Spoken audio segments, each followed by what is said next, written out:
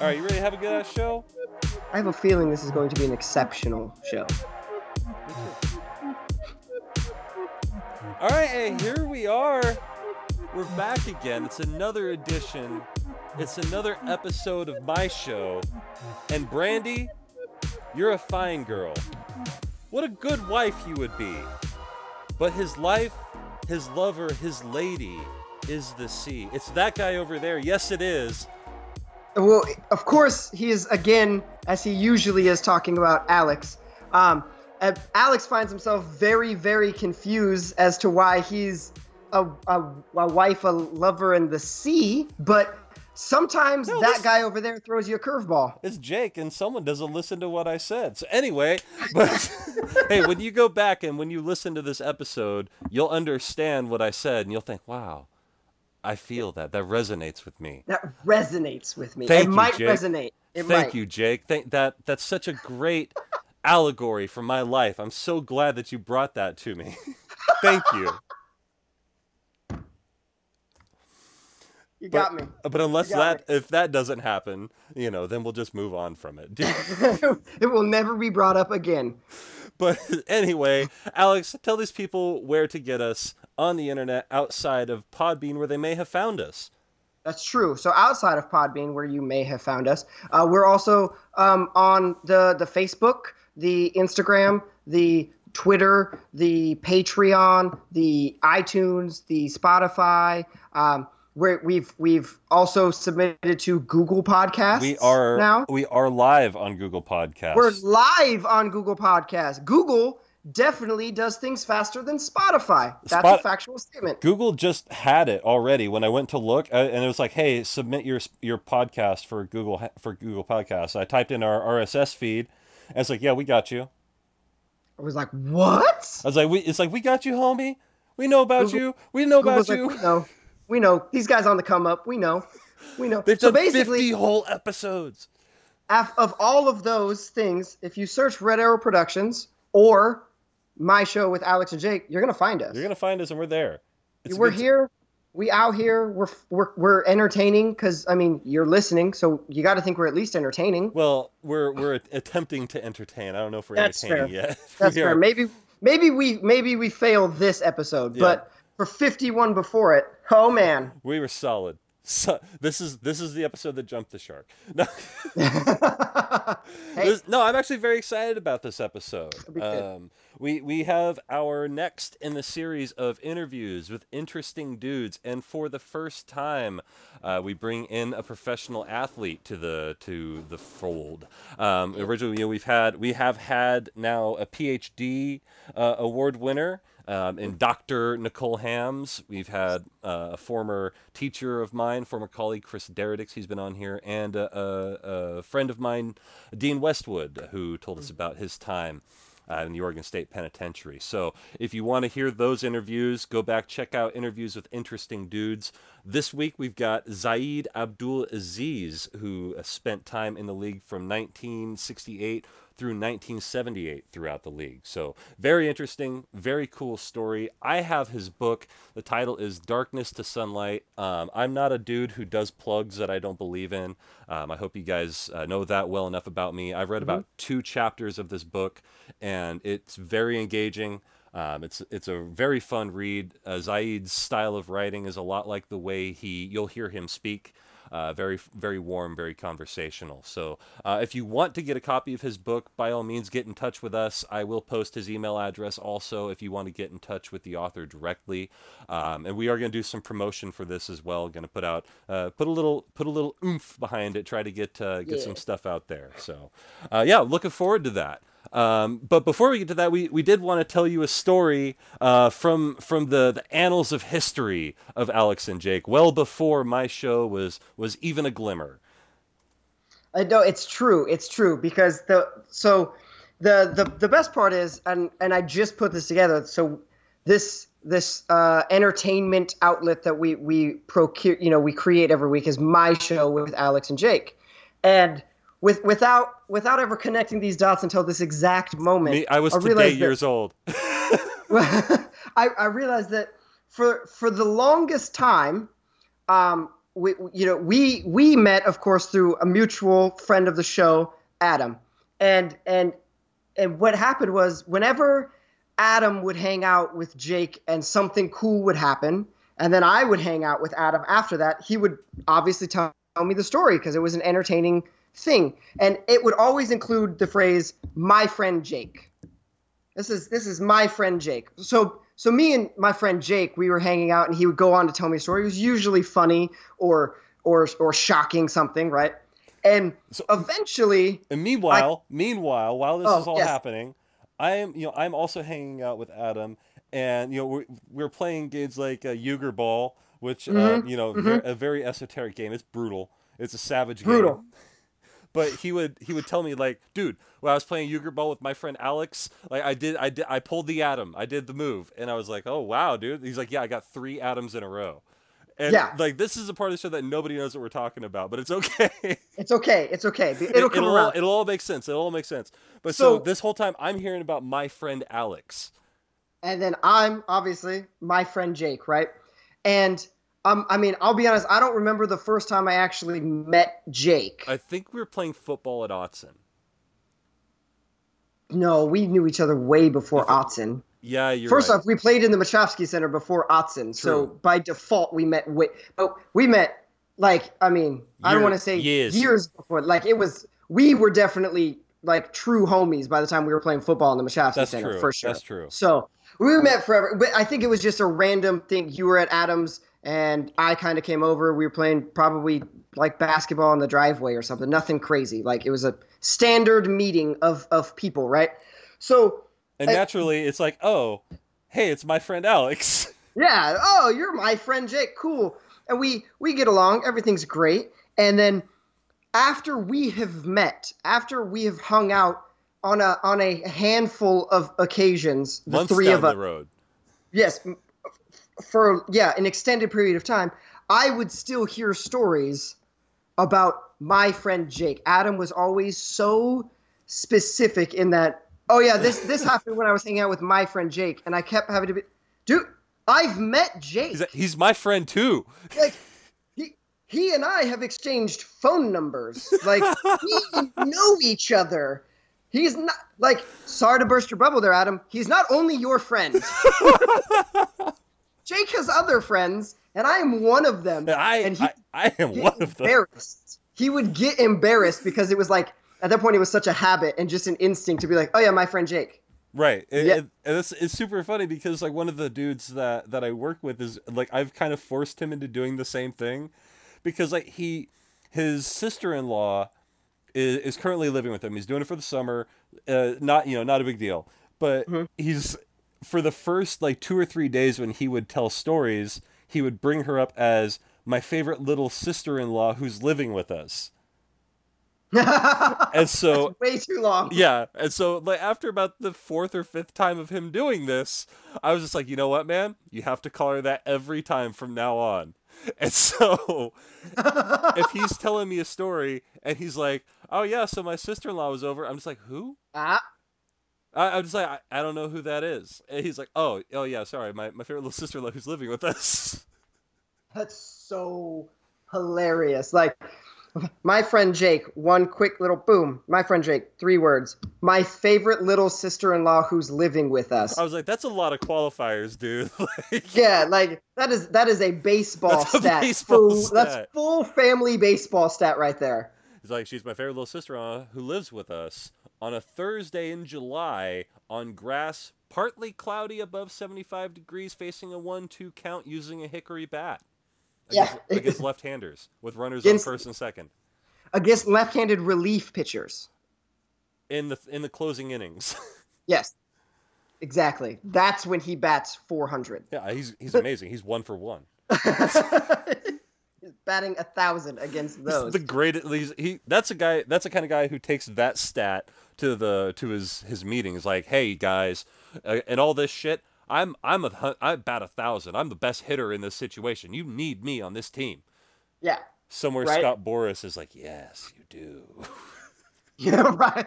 He's like, you do need him on your team, and you will pay too much for him. You pay way too much money. You That's bastards. Awesome.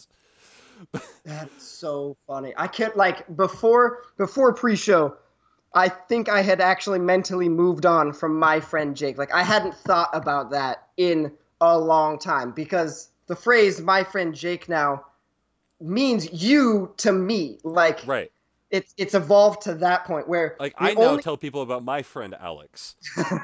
I will say that I only find myself having to qualify your existence um, whenever I'm discussing something that could like potentially equate to my coworker, also named Jake, and only to a handful of people who know that I podcast with Jake and I work with Jake. Right? They're two different Jakes, and sometimes situations come up where I go, yeah. I was talking to Jake the other day, and like the pre-wife will be like, wait, which one?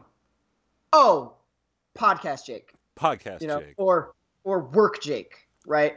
So for in a very small like baseball type like trivia, baseball stat point in my life, you have become podcast Jake. Fair enough. Hey, I mean, hopefully that dude and I never meet in the crucible of competition, because that dude's going to become Jacob, and that's not a stain I wish on anybody. But I'm 31 years old and I'm still Jake. That's all I have to say.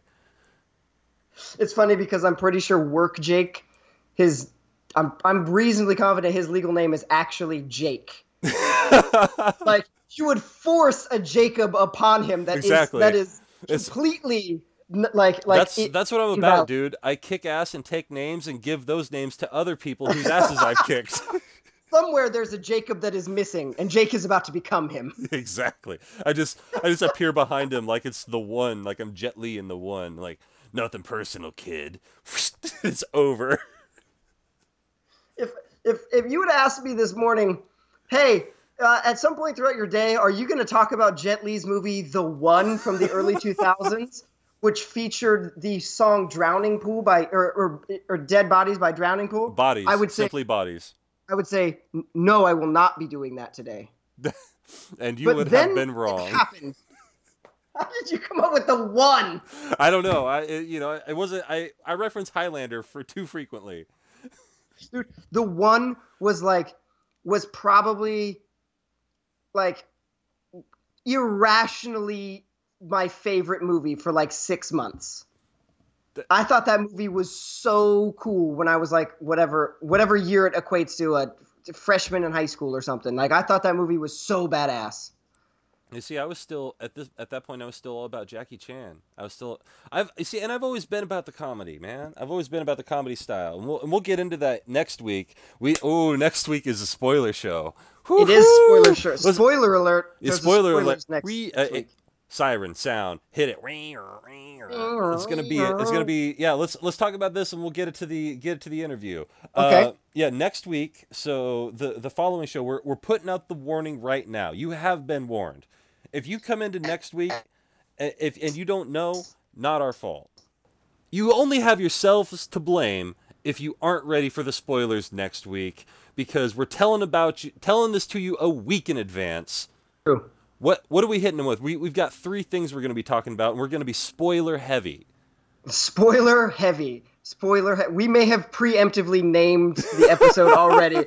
Like this week's episode is not up for grabs because it's interviews with interesting dudes 4, right? Right. But next week might be spoiler heavy already. Might have already named it, but the first one is Last Chance U. The newest season was on Netflix. We're coming in at Last Chance U. It's time. I'm hot. I'm ready to go. Like I've been ready. Heated. I've been ready for this. Like that one's been ready. And I'm not cooling off about it. No. I'm being honest with you. Anyway. Yeah. As you can tell, what else we almost had the podcast right there. The other one that we're going to be doing, Ant-Man and the Wasp. Ant-Man and the Wasp. But I've definitely got feelings about it. You haven't seen it yet, so I haven't told you my feelings. Not. But no. Believe you me, sir, we're both going to be coming in equally, if not more heated. I mean, I might be willing to find time in my schedule to go see that movie. And if you don't, I'm going to make you mad with how mad I am. Okay, I might have to, because It could, because we basically agree. Spoilers for the spoilers. We basically agree on Last Chance U. We're on about 99% of the same page. Pretty much. I'm sure we'll vary a little bit, but that's just conversational sake. That's going to be fine.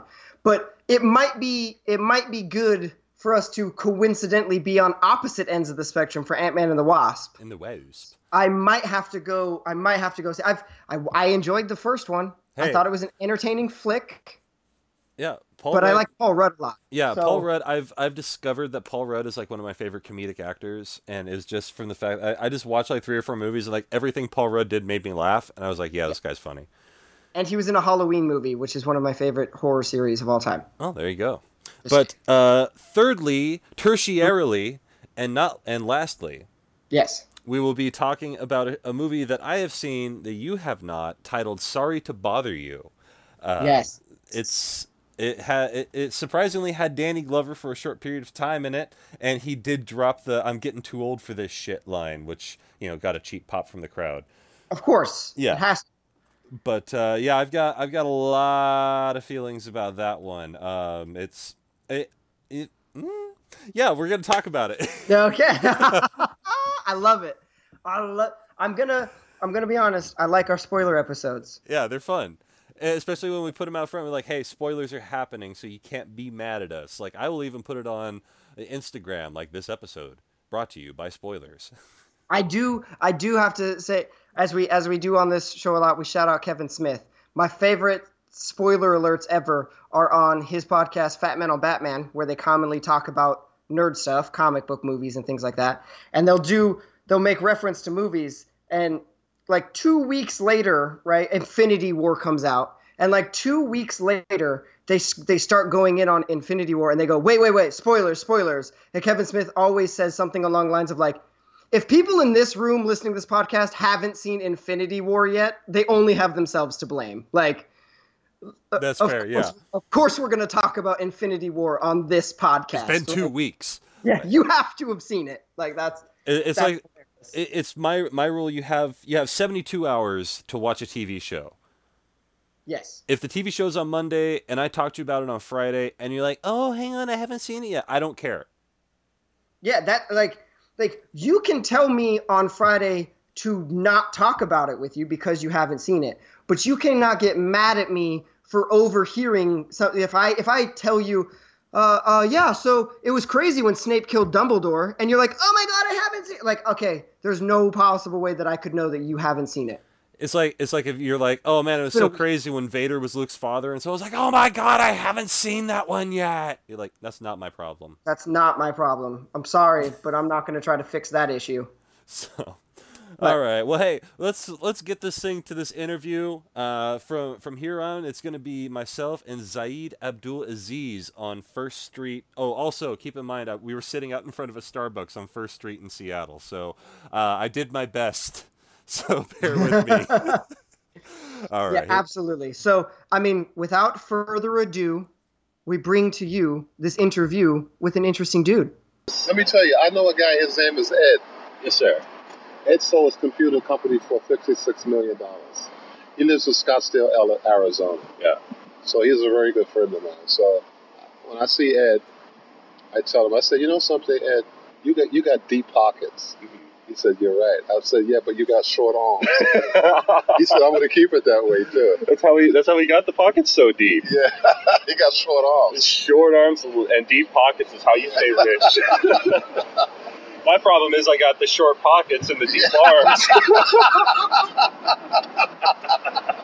I like that, man. But one thing that was interesting to me, you said it was John Jay. John Jay. I'm going to show you. I brought some stuff to show you. Oh, I can't wait to see it. As I was going through. This is gonna. Let me tell you something. How do I explain this? There's one thing about me. I had enormous competitiveness. I was very competitive, and this is why I'm going to tell you the story.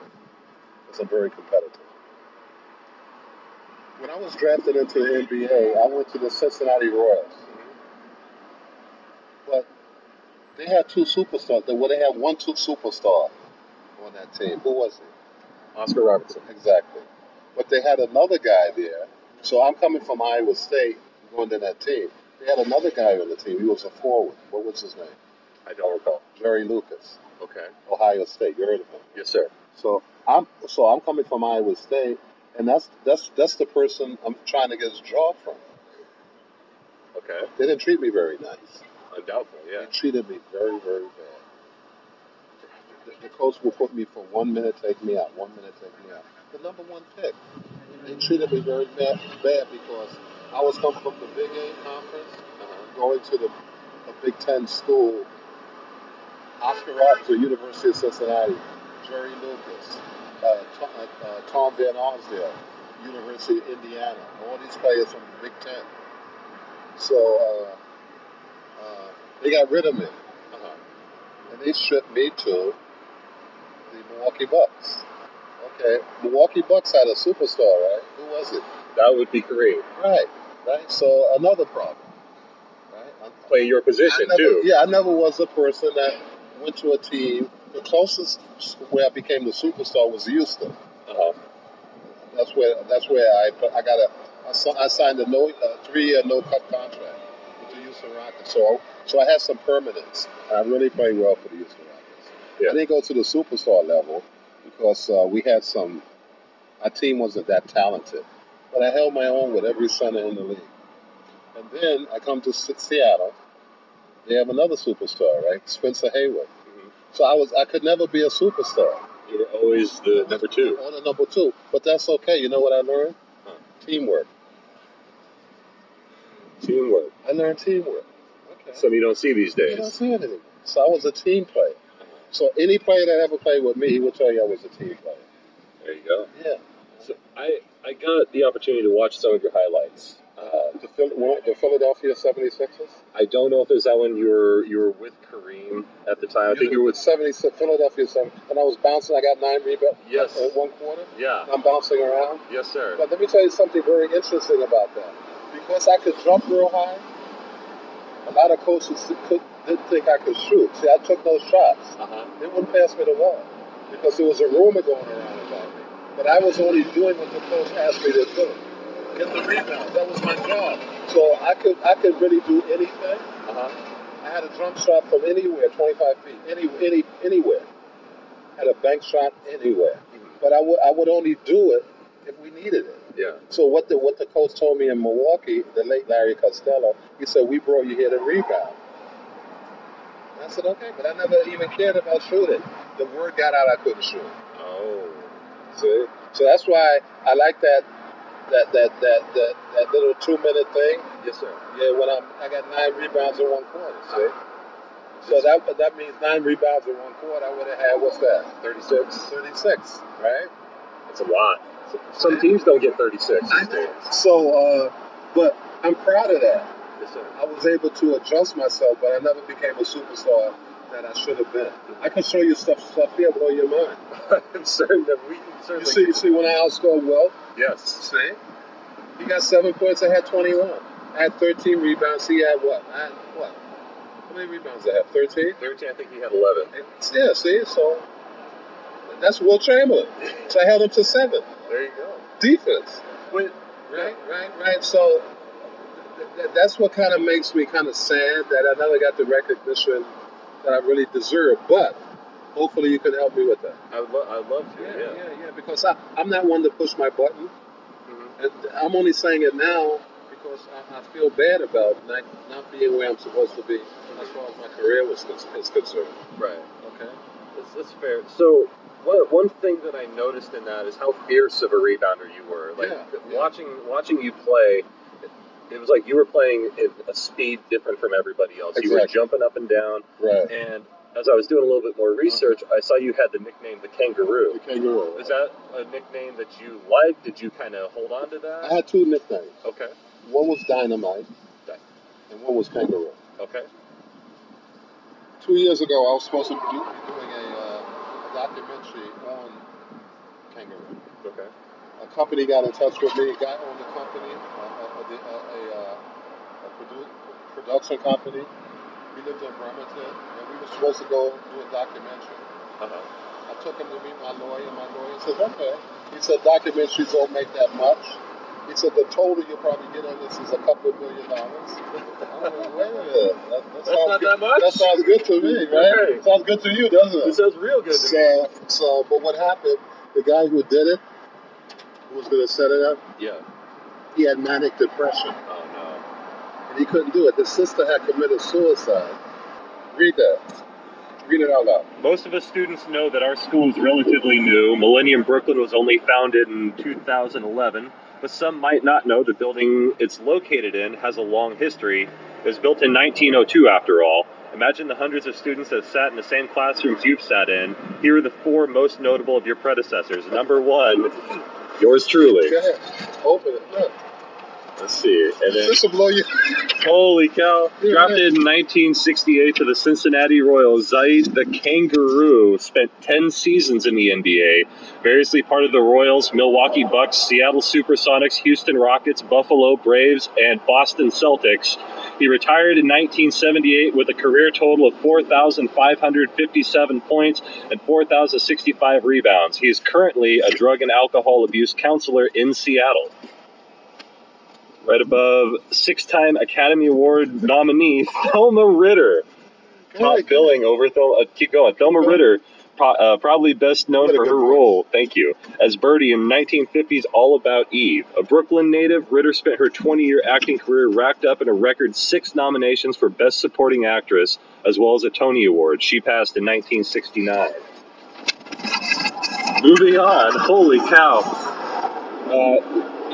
Isidore Isaac Rabi, winner of the 1944 Nobel Prize in Physics for his discovery of nuclear magnetic resonance.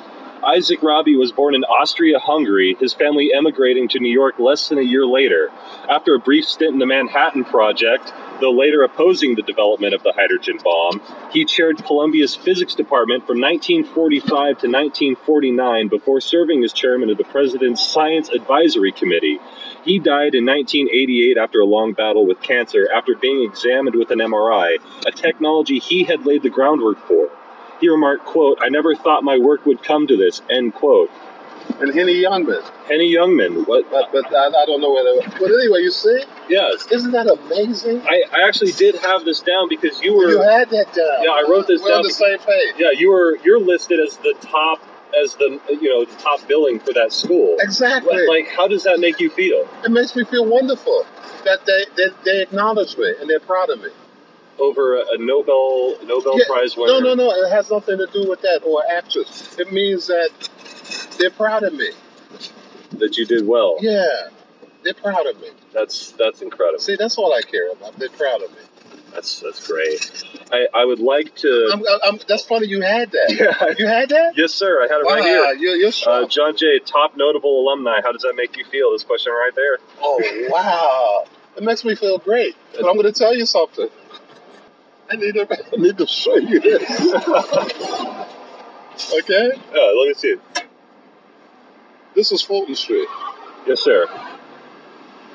And hopefully we'll go there one day. I would love to. You're a good guy. I know people who are good. And I know people who are full of crap. Something I learned.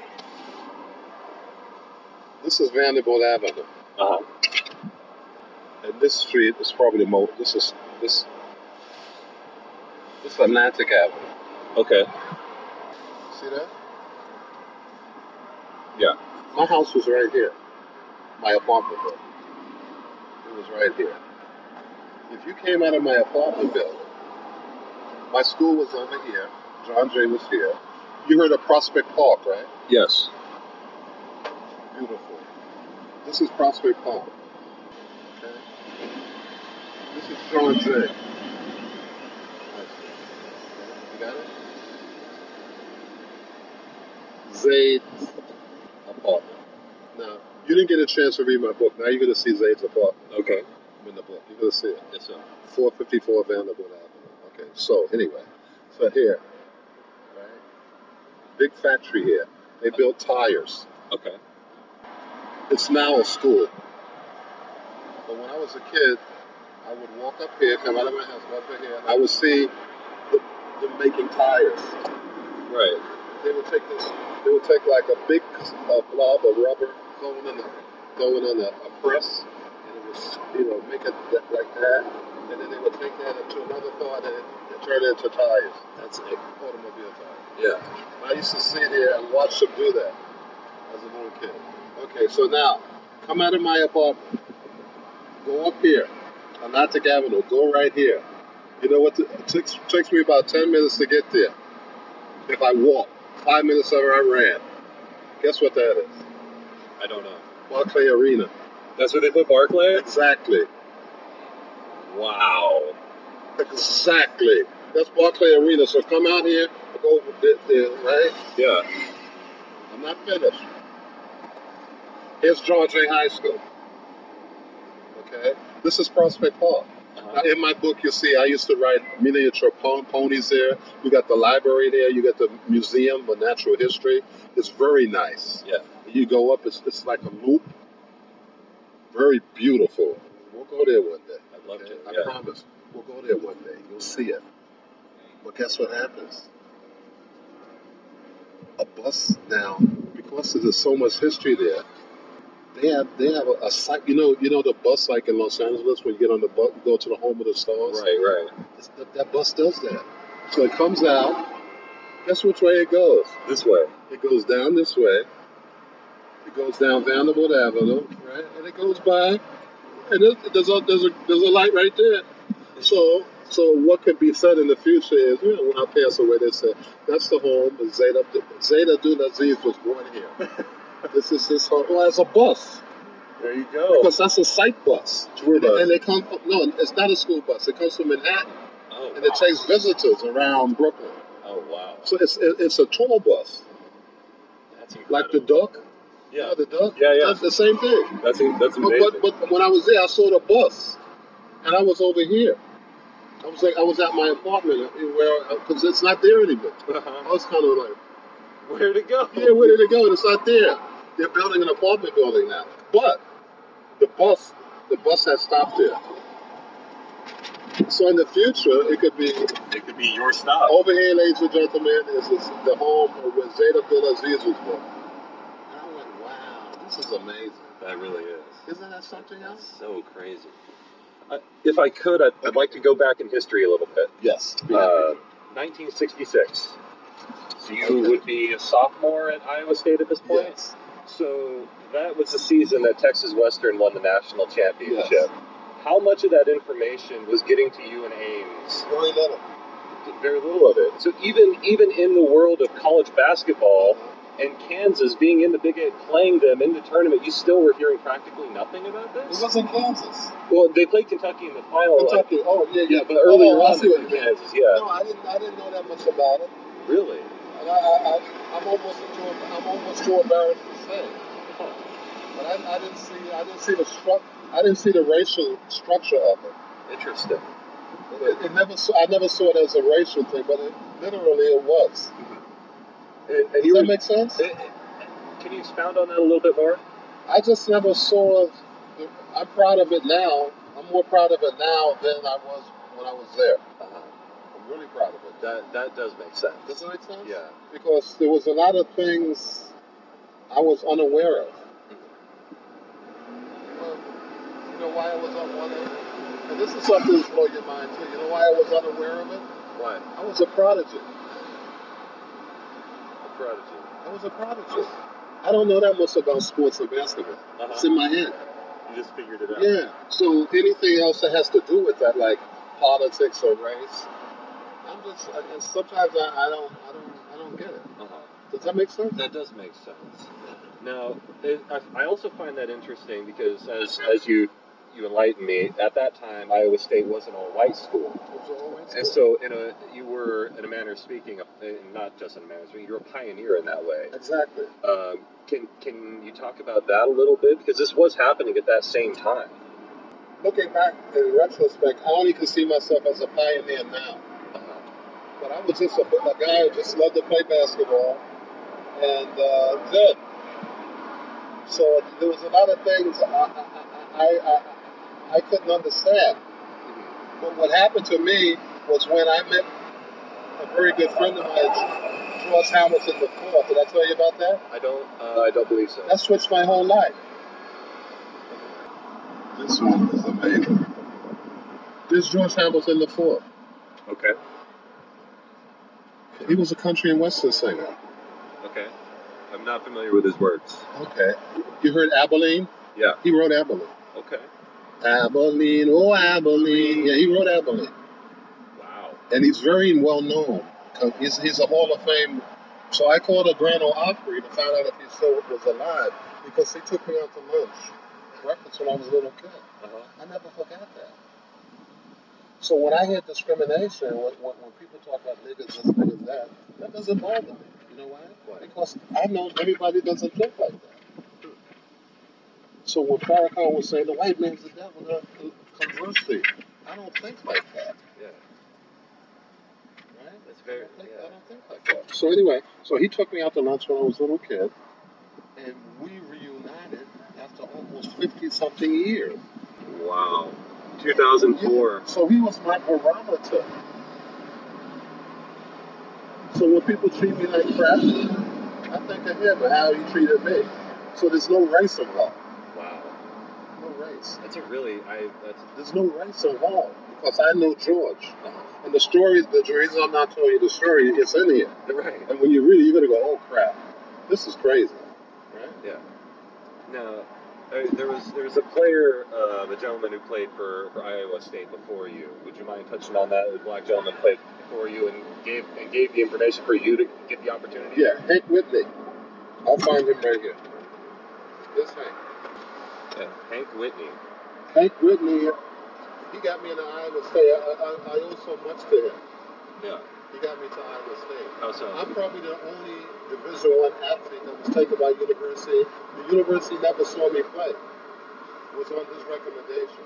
He just said, go get him. Yeah, get him. And he told him, he said they'll call you in a week or two to give you a scholarship. I asked him, I said, what's a scholarship? He said a scholarship was when they pay you to go to school. I said, okay. I'll do that. I said, sure. They're not going to call me. A week later, they called me. And they said, well, you come to summer school, and we'll see if you can do the work. If you can do the work, we'll give you a full boat. That's what happened. So I'm probably the only Division I athlete they never saw me play. Wow. And you played at a high level. High level, Big A. Big A. Kansas State, Oklahoma State, Nebraska, Missouri. All these schools. Yeah. So with that, being in the Big A, when I was again reading, I saw that they hadn't given out a Big A Player of the Year award for 7 years, and then in 1968 they reinstate the award and give it to you. You give it to me, right? What was the circumstances around that? Had they just not given it out? I really don't know. You're the first one I've ever heard that. Why wouldn't they? I don't know. I looked it up. Oh no, I think you're confusing it with the dunk shot. I'm not certain. They banned the dunk shot. I've got to hear the dunk shot story. Okay. Some people think the dunk shot was banned because Kareem. Right. They couldn't contain him. Right.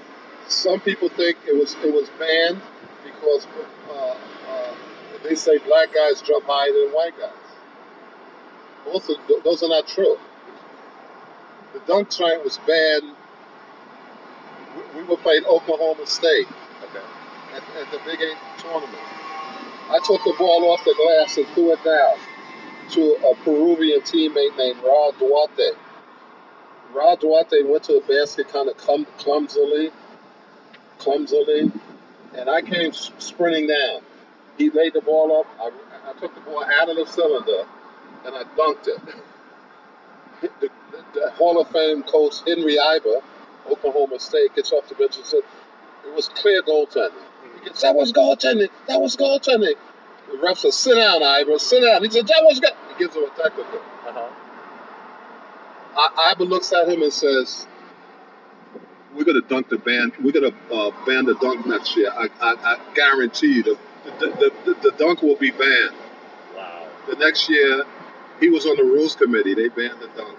That's how it was. And I can show you the article. So I was the one they dunked, who initiated the dunk. There you go. Wow. I got it here. Henry Iber. I'm going to let you read the article. Yeah, absolutely. Okay, well, I'll let you read that. Yeah, so I guess when when you won it, was it sort of a validation that you had been going up against these guys? I mean, like you said, the cream of the crop, for lack of a better term, in college basketball. I mean, at this time, Big 8, still to this day. Yeah. I was honored, but any honor that I got, I always diminished it. I just said I'm just a regular guy. Right. I always saw myself as a regular guy. Regardless of your exceptional skill. I never had a big head. I was just a regular ball player. If you ask me, I thought I wouldn't make the team.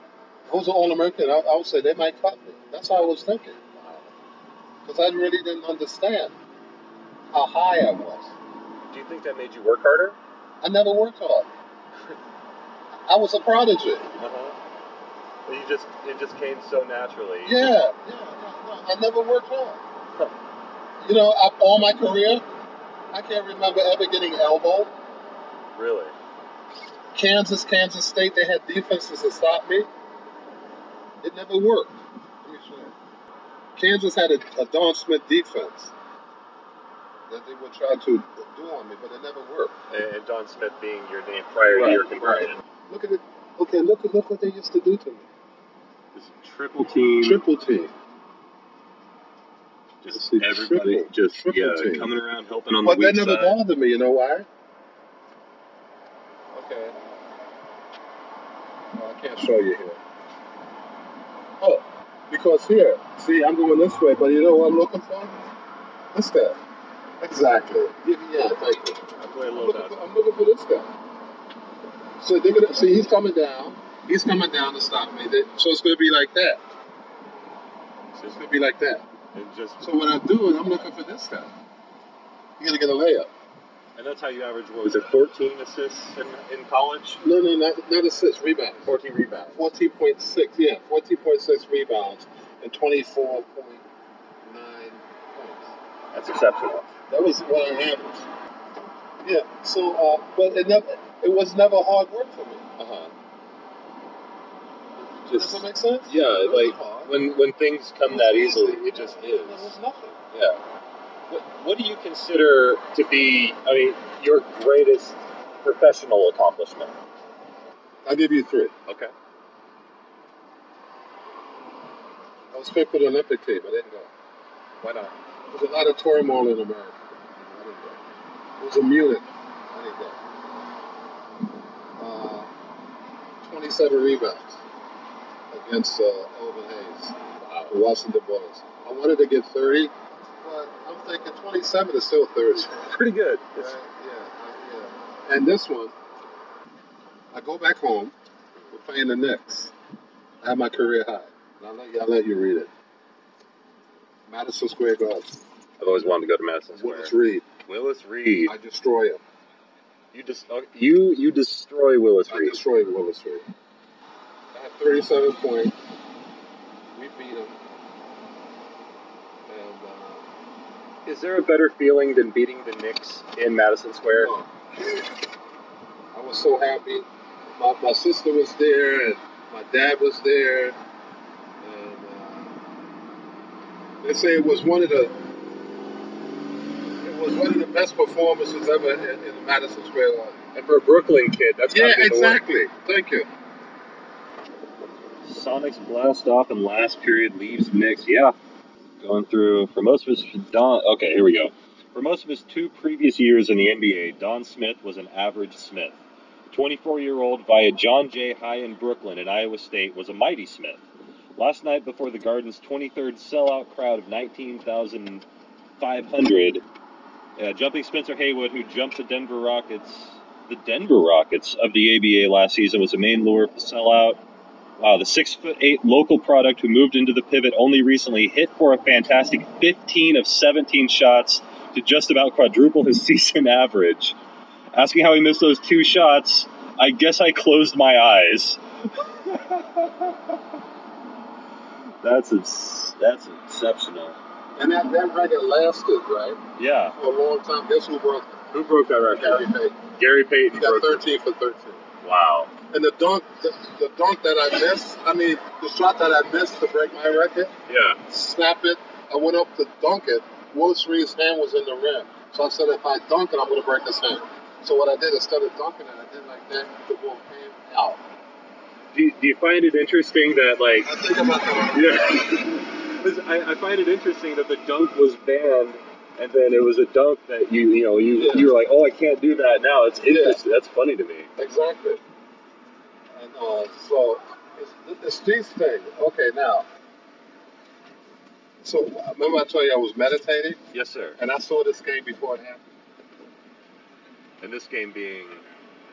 We were down 6 points with about 20 seconds ago. We beat Cincinnati.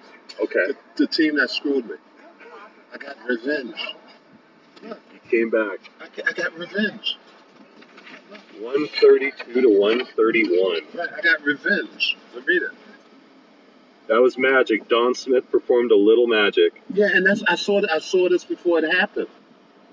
Now, when you say you saw a mental image... No, everything. The whole thing. Okay. Read it, I'll tell you what. All right, how else could the Sonic team captain explain how Seattle overcame a 4-point deficit in the final 6 seconds, then went on to defeat the Cincinnati Royals in overtime? Cincinnati was the team that screwed me. Yeah. So I got payback. Well, we were down 4 points 6 seconds ago. So I told Lee Winfield to get under the basket. I took the ball out. I threw him an alley-oop, right? And he laid it in. Then, with 2 seconds ago, I ran behind Lee for the next play.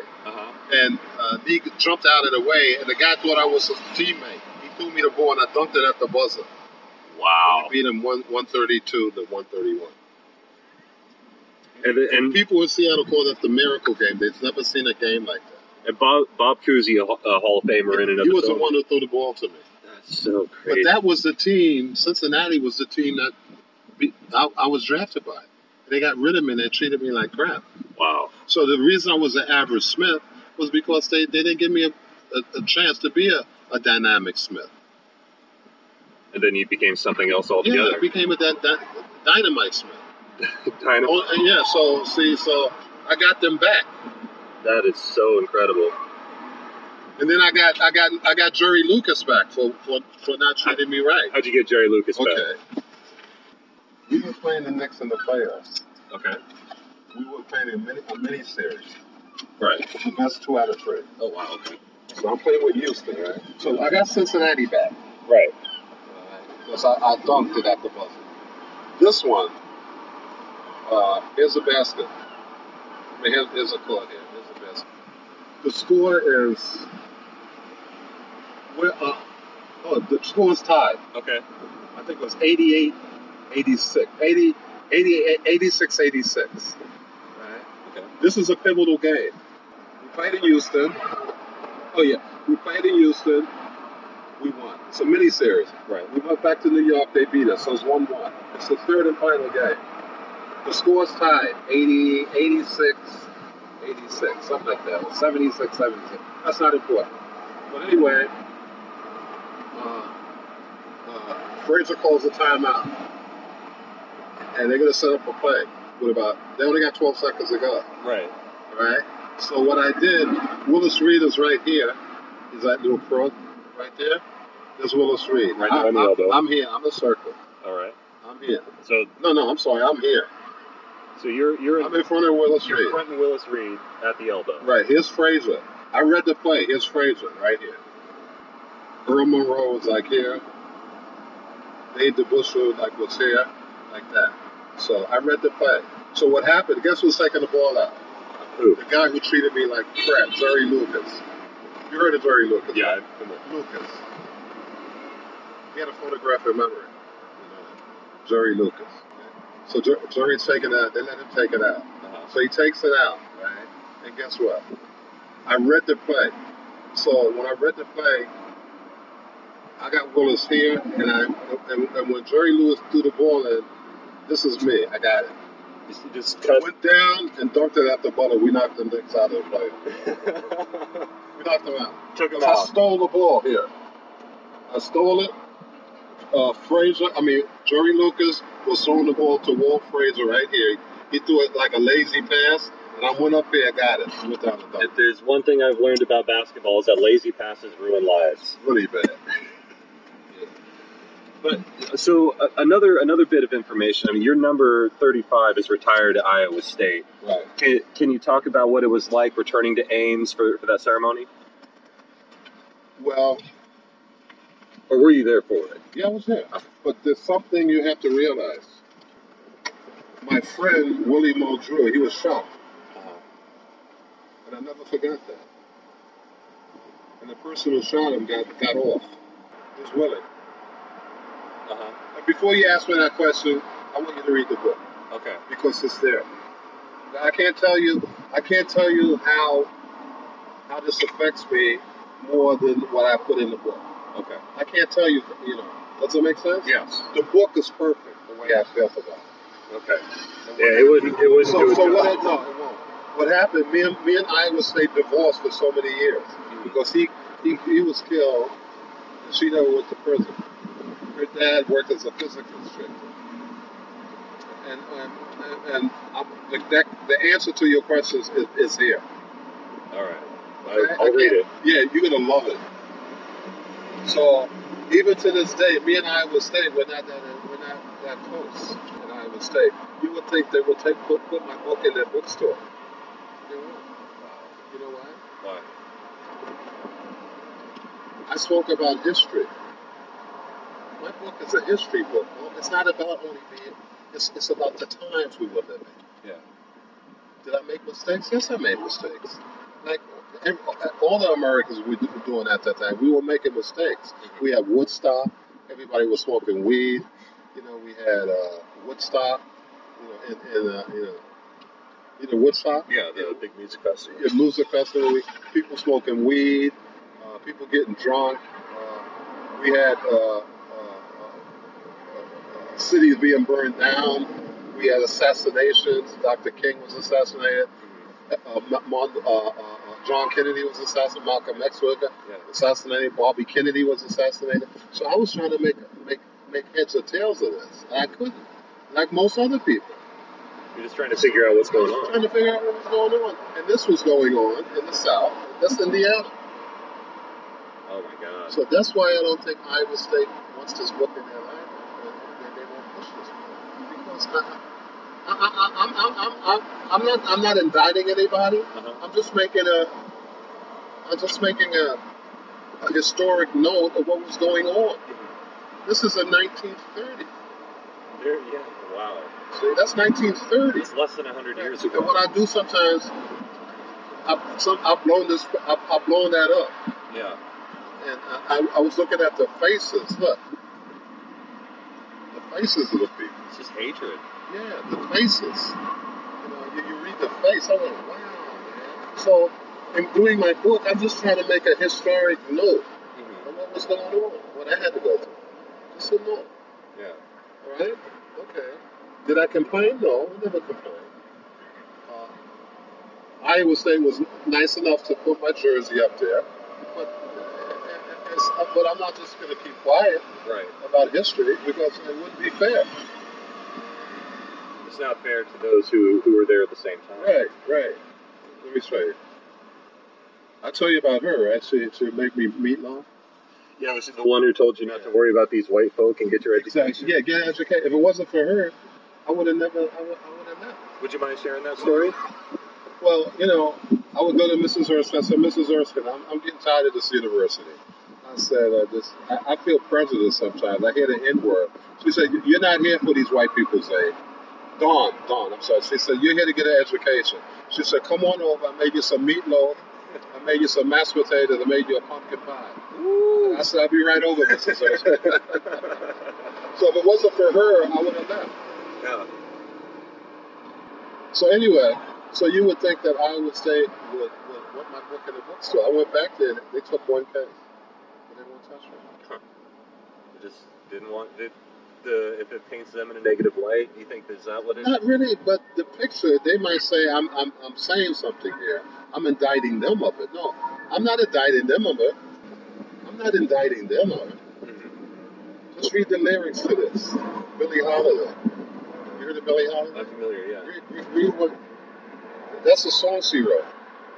Southern trees bear strange fruit, blood on the leaves and blood on the root, black bodies swinging in the southern breeze, strange fruit hanging from the poplar trees. Pastoral scene of the gallant south, the bulging eyes and the twisted mouth, scent of magnolias sweet and fresh, then the sudden smell of burning flesh. Here is the fruit for the crows to pluck, for the rain to gather and the wind to suck, for the sun to rot and the trees to drop. Here is a strange and bitter crop. Okay, so that was more of a historical event. I'm not indicting anybody. That was Billie Holiday just sang it. Right. Okay. She had to. They wouldn't let her in some of the clubs in the South. They wouldn't let her in. And when they let her, they told her if she get in, they told her not to sing that song. Wow. But she always did. Because when she starts, they can't stop her. Your childhood inspiration. That's excellent. See? That's my childhood inspiration. I can't forget these people. Yeah. So, I've always wanted Iowa State to respect me. It's getting to a point now where they push me down to be in the 18th graders play who ever played there. I'm not the number one anymore. Yeah. Why is that? I couldn't tell you why. I didn't play as a freshman. The other players, they played as freshmen, so they have more points. Uh-huh. But not in reality. They only played 3 years. So they should make a note saying that Don Smith only played 3 years. And that was, because at that time there was a big, freshmen never We played. never played. Yeah. So the people who, like Horner said or Hoiberg, they played 4 years. I never played 4 years. I played 3. So that moves them into being greater than I am, which is it's not right. But their jerseys are the one flanking yours in the arena. Yeah. So I'm not saying should they have been up there or not. I'm not talking about that. It's just a matter of respect. Yeah. So when I went back last year, I said I'm not going back anymore because the only person that really respected me there was this guy. Well, 2 guys. My good friend Tom Goodman, the coach of Iowa State prom. I don't know. I'll show you. Guess what he said? What did he say? He said, we're glad Zaid could come in. He came all the way from Seattle to be here today. And I said, oh, he'll probably get in trouble. Yeah. We're so glad he could be here. It's like, oh, don't get yourself in too hot of water. So, what would your message be? I know that you have a heart for children, and I know that there's every year there's a new crop of kids that have a dream of being in the NBA and look to you as see I can do that. What would you tell these kids? You're something else, man. I've done so many speaking appearances. Mm-hmm. And sometimes I hope people ask me questions like you asked me. I've never had anybody ask me questions like that. It seems like it should be. That's what you should ask. Right. But I knew somebody would ask me that, so I made a book for kids. Oh wow! And when I show you this, you're gonna love it. Okay. You ready? All right. Ready? Yeah, I'm ready. When I speak to the kids, all kids want to become NBA basketball players. It's not going to happen. Uh-huh. But you can't tell them it's not going to happen. So you tell them to have a backup plan. If something happens, if you get hurt, you can't play basketball anymore, have a backup plan. I go, what is my backup plan? They go, you're an author. I said, that's right. I'm an author. So I wrote this book. So this book is very unique. You know why? Why? I skillfully made it to grab the child. Okay. I put my picture in first. Okay. Yeah. I began playing basketball at age 9. Thank you. Then I grabbed them, my family. Even though my mother, father, and sister are no longer living, they live on in my heart. And my mentors. Have mentors. Have yourself. Have your family and have your mentors. The mentors of my life, Coach Gene Smith, country singer George Hamilton IV, Hank Whitney, and Dorothy Erskine. At Iowa State, I became an All-American and chosen one of the greatest players of all time. My jersey 35 was retired. Cyclone Giant and Home Finale, and this is an article. Don Smith is no giant in stature, despite his 6'8" height, but he is a giant among basketball players, a man who has given Iowa State fans more thrills and pleasure than any other Cager in the university's long history. Another Lou Alcindor praises Smith. Iowa State's All-American Don Smith received an unusual compliment from last year's College Basketball Player of the Year Lou Alcindor after the Spirited Cyclones suffered a 121-80 defeat at the hands of UCLA's national champions. Smith scored 33 points against the 7-foot giant and grabbed 12 rebounds. Let's see, where's the comment? Yeah, there. Alcindor commented after the game, they're both very strong and excellent rebounders. Said that Smith's jumping ability did not surprise him, and Smith both are from the New York City area. Yeah, wow. The city of Ames had a Don Smith night for me in my last game played against Kansas State. After averaging 24.2 points per game and 13.6 rebounds, I was selected 5th in the first round of the NBA draft. I was chosen by the Cincinnati Royals and played with Oscar Robertson. In my 10-year NBA career, I had to play against Hall of Famers like Kareem Abdul-Jabbar and Wilt Chamberlain. We've got a box score against Abdul-Jabbar. It's scoring 7 of 18, 21 points, and 12 assists, a double-double. No. Oh, 18 rebounds. And 21 points. Holy cow. So I held my own. This is a Wilt. Yeah. That's me as well. There you go. While playing for the Houston Rockets, I changed my name to Zaid Abdul-Aziz and joined the 1.5 billion Muslims throughout the world. After playing in the NBA, I became a chemical dependency professional in the state of Washington. I also became a published author by writing my autobiography, Darkness to Sunlight. You read that. And this is a quote. In the second half of the book, the basketball superstar... Oh, I'm sorry. Do you want me to... Yeah. In the second half of the book, Darkness to Sunlight, the basketball superstar takes us beyond his NBA career through 3 more decades of his life to his coaching and counseling careers, marriages, and spiritual journey through extremely difficult times. His honesty in discussing the part of his life is absolutely breathtaking, and the reader is rewarded with insight into the strength and resilience of a great man. This is a review of the book by who is the Moses Sufferer. Okay. And my book, Darkness to Sunlight, has received top 5-star reviews on Amazon. Listmania, Darkness to Sunlight was called a literary success. Wow. And here it is. This is it. This is fly high to accomplish your dream, but have something to fall back to. Become an author like me, or a doctor, engineer, mechanic, or mom. And here's another review. Darkness to Sunlight is one of the greatest autobiographies ever written. Wow. This is what you're about to read is going to change your life. I hope so. I guarantee you. Wow. Now, did I go this? See, I do this.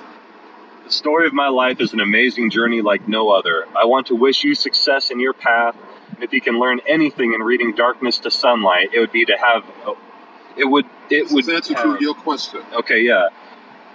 Let's see, okay. The story of my life is an amazing journey like no other. I want to wish you success in your path, and if you can learn anything in reading this, it would have been well worth the effort writing it. So my career. And then career high, or let's see, yeah.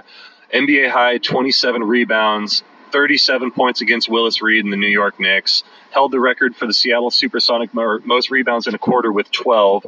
Held the Seattle Supersonic record for most consecutive field goals, 12, broken by Gary Payton. Ranks 13th of all time in rebounds per minutes played. Wow. NBA. In the NBA. One of the greatest Big 8, now Big 12 players of all time. Scored 33 points against UCLA, and at the time, Lou Alcindor, now Kareem Abdul-Jabbar. This is the one. And here you go. Dunk shot banned for 9 years on a play by Don Smith, Zaid Abdul-Aziz, our guest, at Oklahoma State. Now, here's the most important thing. When I sign it to the kid, I'll say, follow your dreams. Yeah. Have something to fall back on. Never give up, see? Then I let them see my family. Those are my kids. That's so amazing. Isn't this the way it is? So I wrote this. So good. It's a cartoon book for kids, more or less. Yeah. So they can. So the answer to your question, that's what I would tell the kids. This book. Wow. That's something else. All right, and there it was. That's the interview. There's number 4 interview with interesting dudes. Again, if you are interested in hearing more about Mr. Abdul-Aziz's story, please get in contact with us. I will link his email address. His book is titled Darkness to Sunlight. It's a fascinating read. I've enjoyed it so far. But hey, thank you. We wanted to thank you guys for taking the time. You could have been anywhere in the world, but you're here with us, and we appreciate that.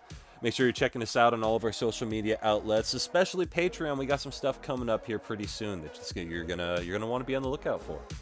So for this edition of my show with Alex and Jake, good night, universe. The podcast.